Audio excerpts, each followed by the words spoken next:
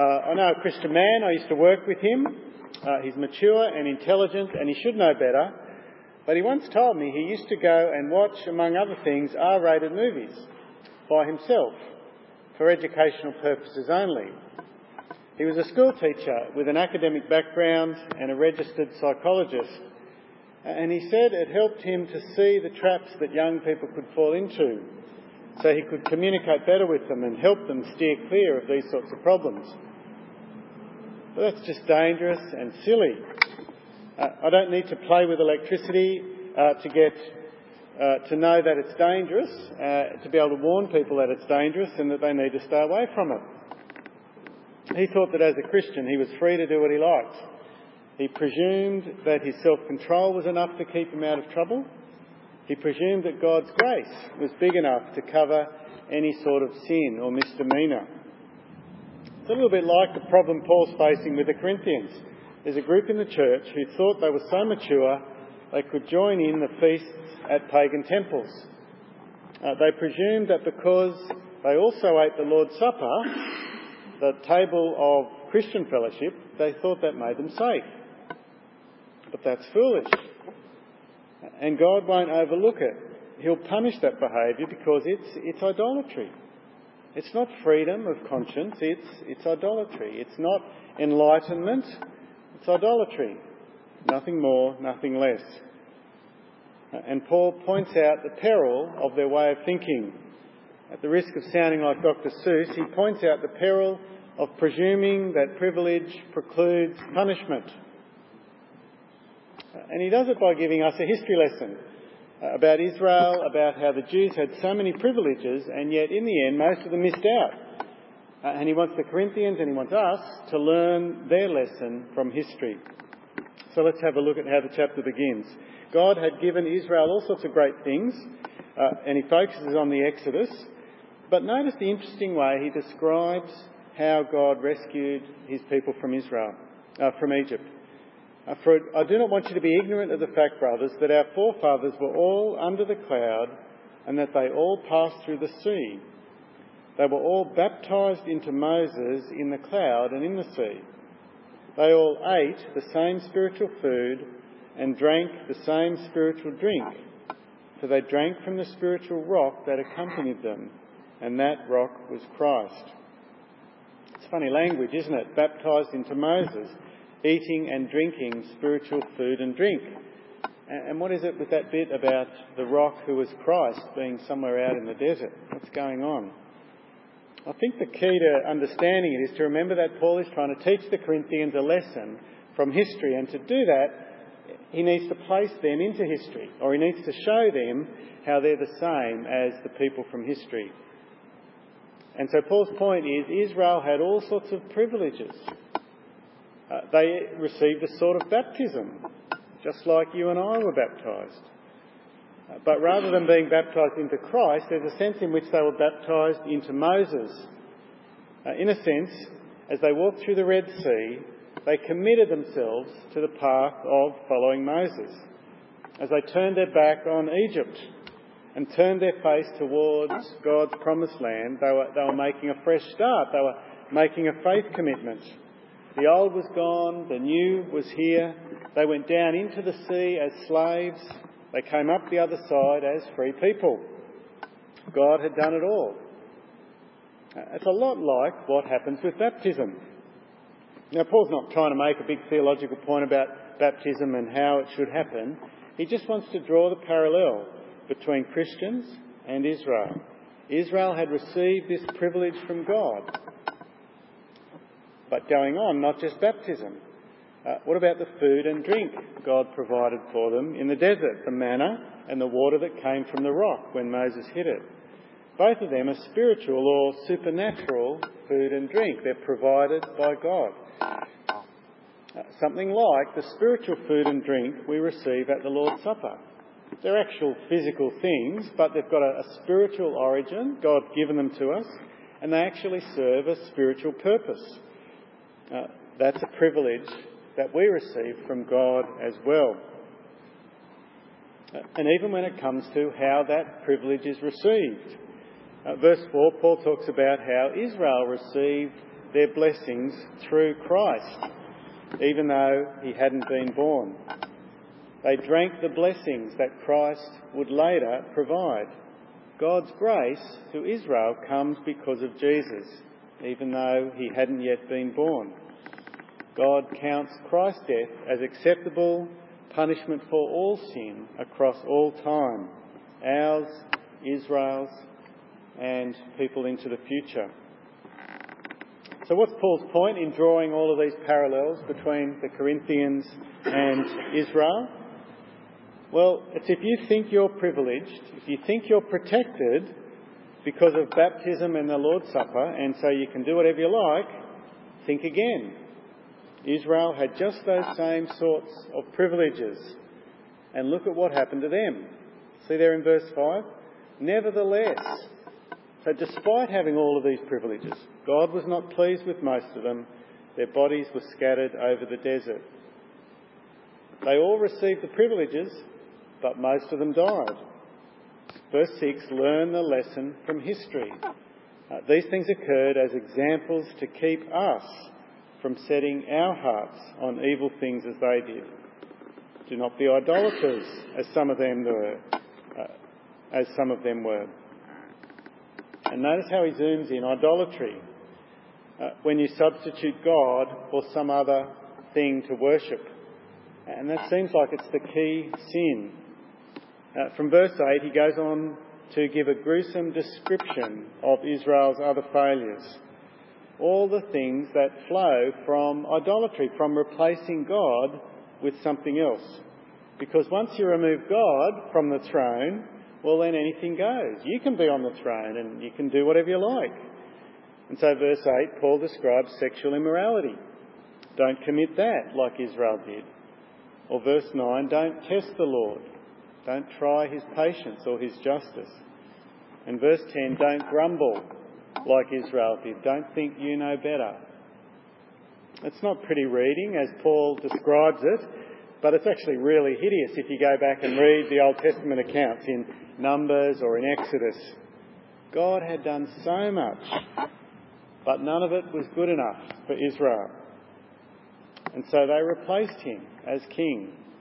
They put an idol, they made an idol and worshipped that instead. And then anarchy reigns. Idolatry, sexual immorality, grumbling, testing God. And when you put God to the test, what's the result? What's his solution? Well, there's punishment. See how we see God punishing Israel. Verse 5, bodies scattered over the desert. Verse 8, 23,000 dead from plague. Verse 9, killed by snakes. Verse 10, killed by a destroying angel. So that's the history lesson. Now Paul wants them to learn the lesson from history. He wants them to learn the peril of presuming that privilege precludes punishment. History, verse 11, gives us an example and a warning. And so what should we do? Verse 12, so if you think you are standing firm, be careful that you don't fall. And here in verse 12, Paul actually zooms in from the group, from the plural, into the individual, to you, singular. You, individual Christian. They're warnings for us, plural, so that the single person, the individual who thinks he's standing firm, needs to be careful. And so you, individual Christian out there, you can't hide behind the rest of the group. You can't sneak through simply because you're sitting here in church with the rest, or you look like everybody else. You can't trust the privileges that God has given us as a people, as a church. You need to be careful lest you fall. All of Israel enjoyed the privileges. They all received the same good things, but in the end, they didn't make it. Most of them didn't make it. Individuals sinned and individuals were punished. And so Paul's word here in verse 11 goes to individuals. To Peter, to Malcolm, to David, to whoever it might be, to Joel. If you think you're standing firm, if you think you've got a particular sin beat, if you finally think you've got rid of jealousy or impatience or lust or anger, then be careful. Be careful you don't fall. Don't trust in your own strength. Don't trust in your Bible knowledge. Don't trust in your theological pedigree or your possessions or your denomination. Don't take what you have. Don't take who you are for granted. Don't presume. That's the history lesson. In the negative. And so what's the positive? Well, Paul turns to the positive in verse 13. Look instead, don't look to yourself. Verse 13, look to God. He's the key to standing firm. Throw yourself on him. You may be faithless, but he's faithful. And so verse 13, temptations to sin are going to come. Trials and hard times will knock you off your feet. But when they do, don't give up. Because what's happening to you is nothing new. You're not the first, you won't be the last.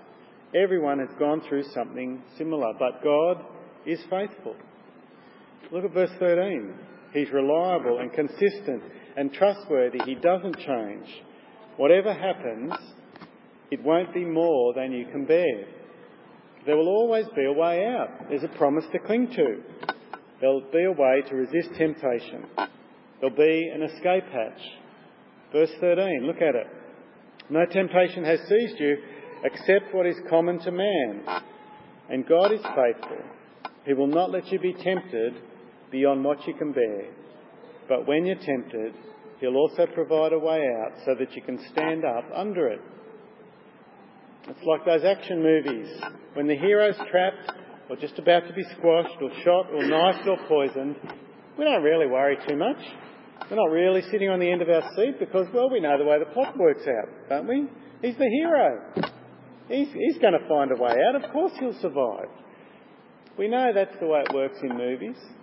And we've got this promise here for Christians that it will work that way as well. And yet, when we're in the midst of our temptations, we don't believe it. We don't struggle. We don't search for the way out. We don't look for the escape hatch. Too often we just give in to the temptation and we sin.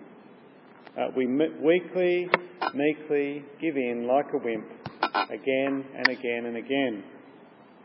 Because in that moment, in the moment of the temptation, we actually love our sin more than we love God. We're actually giving in to idolatry at that point when temptation comes and we don't look around for the way out. We don't love God enough in that moment to fight, to search, to struggle against temptation. We love sin's deceitful promises more than we trust God's reliability. God is faithful. He will not let you be tempted beyond what you can bear, but when you are tempted, he will also provide a way out so that you can stand. Remember it. And so Paul's first warning here is sort of a general one. It's not very specific. Don't presume that you're going to be able to remain because temptations will come. Be careful you don't fall. Have faith in God who's faithful. But then he zooms in and he gets more specific, and it sort of zooms in on this situation in Corinth that we've seen for a couple of weeks, verses 14 to 22, to do with idolatry. And in that sense, the Corinthians are pretty similar to Israel. They were being tempted in a similar way. The pagan temple was this big part of life in Corinth. And actually participating in the religious services, in the sacrifices, well, it was practically expected. But Paul warns the Christians against doing it. Any way you look at it, if you're participating in the temple sacrifices, it's idolatry. Flee from idolatry. That's the same message that he gave in the first part of the chapter. And then he goes on to prove why it's idolatry. And it's an argument about what happens at the Lord's Supper. Verse 16, he says, "Is not the cup of thanksgiving for which we give thanks a participation in the blood of Christ? And is not the bread that we break a participation in the body of Christ?" Verse 17, "Because there is one loaf, we who are many are one body, for we all partake of the one loaf." So Paul's making a couple of points. When we eat the Lord's Supper, we're participating in the body and blood of Jesus. At a physical, sort of superficial level, we're actually eating bread and wine. We're participating, our bodies are participating with those things physically. But that physical thing symbolises our relationship with Jesus. And as we actually eat them and as we trust Jesus, Jesus joins himself to us spiritually. He says that he lives in us and that we live in him. And as we eat, we're reminded of that, and that reality, that spiritual indwelling, becomes more real for us as we eat and drink. When he defeats sin and death by his death and resurrection, we participate in that because we're joined to him by faith. We're participating in his body and blood. But we don't just participate with Jesus, we actually participate or fellowship with each other. We're all joined to Jesus, and therefore we're all joined to each other. Like spokes of a wheel are all connected to each other because each of them individually is connected to the hub of the wheel. That word for participate, it's where we get our word for communion from. Communion's just an old way of saying participation. It's the same word that we sometimes translate as fellowship. And so Paul's point is, when you eat and drink the Lord's Supper, you're not just doing something physical. It's not just about filling your stomach. Something spiritual is happening. You're connecting yourself spiritually. The Old Testament sacrifices, verse 18, for Israel were the same. They were engaging in a spiritual act. And so he turns his attention finally, verse 19, to the pagan sacrifices.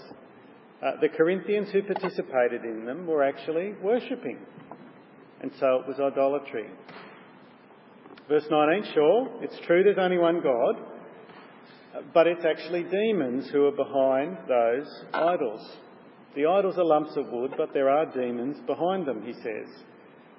And so when you eat in a temple, you're doing something spiritual. And he says, I do not want you to be participants with demons. Don't fellowship with demons. It's the same word. Don't commune with demons. When you eat the Lord's Supper, you participate with Christ. And when you eat at the table of idols, you're participating, communing with demons. So don't do it. Paul says you can't do both. You can't be joined to God's people and joined to demons. It's just not possible. You're either on God's side or you're worshipping with pagans and you're actually worshipping demons. You can't be both. If you think you can do that, then you're actually presuming, verse 22, that you're stronger than God. And God won't stand for it because he's a jealous God. So that's what's going on with the Corinthians and Paul's instruction to them. Steer clear of the temples. Steer clear of participating in the temple rituals. But what about us in Australia? Does it affect us? Well, in some ways it doesn't. Idols are not a big part of our life. But imagine you were a Christian in Africa or New Guinea or parts of the Pacific Islands or Asia, an Aboriginal Christian perhaps. All of those cultures, idols and local religion and ancestor worship are a big part of the total lifestyle. And the feasts that happen in the culture line up with religion. A friend of mine was telling me about an Aboriginal studies tour she went on. They were asked to go to a sacred site and touch a special sacred rock and to feel the power that was there. Many of the other people in the group felt different emotions. Some felt warm, some described a sort of power, and my friend said she felt sick and revolted by it. Asked Leila sometime about some of the stories she's got about witch doctors in Vanuatu. I would say Vanuatu Christians have no problem believing in demonic power and steering clear of participating with those sorts of things. Paul's message is steer clear of it. It's not freedom, it's actually idolatry. Well, what about in our culture? What are some things that are spiritual we might need to steer clear of? Well, there's astrology. We might throw in crystals or spirit guides or astral travel. Some of it could be rubbish and people are just sort of jumping on a bandwagon, but it seems like in lots of those cases there's a real power behind it. Just the sort of thing that demons would love to use to turn people away from the true God. So I guess one lesson for us is to not minimise the demonic that we might see around us. Don't assume that everything is harmless. Don't jump on the politically correct anthropological bandwagon that whitewashes other spiritualities as neutral, whether that's Aboriginal or Pacific Islander or Asian. Don't deny the spiritual side of life, of cultures, of other cultures. I think a lot of Western Christians make that mistake. We can minimalise or under-recognise the spiritual side of life. We see so little of miracles. We almost assume the world isn't spiritual. Or at least if it is, it's only God's Spirit who's at work. And everything else is just superstition. That's a mistake we can make. But flip it around, I think we can also make the mistake of focusing too much on evil spirits. Some Christians seem more preoccupied with hunting out evil spirits in people than they are with proclaiming the good news about God's Spirit. They're scared that the battle is finally balanced. We need to remember that we're not battling real gods. We're battling against a defeated enemy. Christ has defeated Satan already on the cross. Colossians 2:15 says God has disarmed the powers and authorities. So that means all spiritual forces we come up against in whatever culture, God has made a public spectacle of them, triumphing over them by the cross. So we shouldn't overemphasise them. We shouldn't ignore them. We shouldn't presume that we're safe and we're free to do whatever we like. And that's really the specific application of Paul's point. If you think you're standing firm, be careful you don't fall. We need to learn the lesson from history. Or to put it positively, a few verses further down in verse 31, Paul sums up the whole way of living the Christian life. So whether you eat or drink, or whatever you do more broadly, do it all for the glory of God. Do it so that he might be praised, that he might be followed and obeyed, and he might be made God in any situation. Do everything with the goal of pleasing and honouring him. Let's pray. Heavenly Father, some of these verses are difficult and they seem like a long way away from where we're at. We pray that you'd be at work in us, that we might recognise your Spirit, that you'd protect us. We think especially of temptations that we face. As we look at them, help us to love you and to hate the things that are being offered to us. Please show us the way out. Please give us the courage and the faith to keep looking, to be patient, to be strong rather than to give in. And might we do it all for your honour and glory. Amen.